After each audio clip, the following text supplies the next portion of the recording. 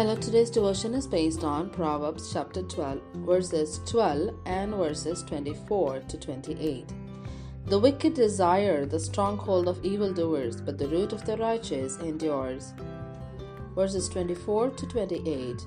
Diligent hands will rule, but laziness ends in forced labor. Anxiety weighs down the heart, but a kind word cheers it up.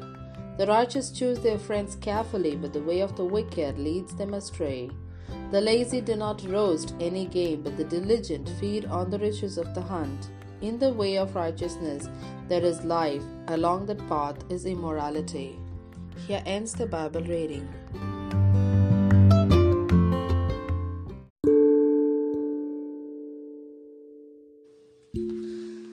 That was awesome.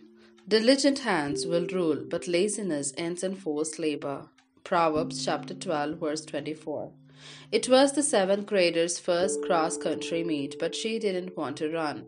Although she'd been preparing for the event, she was afraid of doing poorly.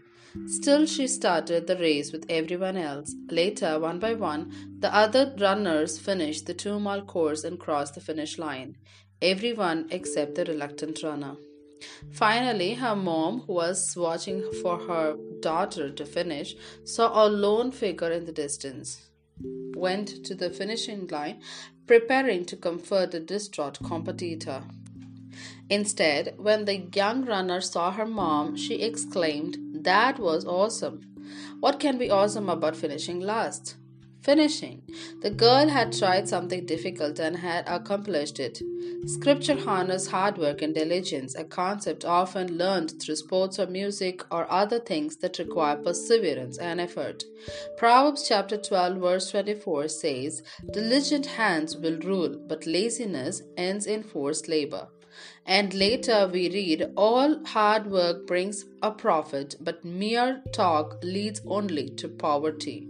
These wise principles, not promises, can help us serve God well. God's plan for us always included work.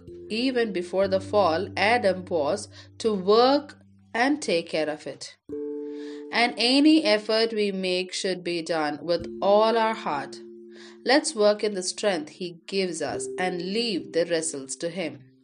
What are some areas where I can learn from this teenager to be diligent and persevere? How does doing my best and working hard honor God? Let's think about it.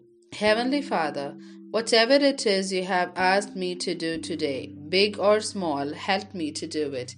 Amen.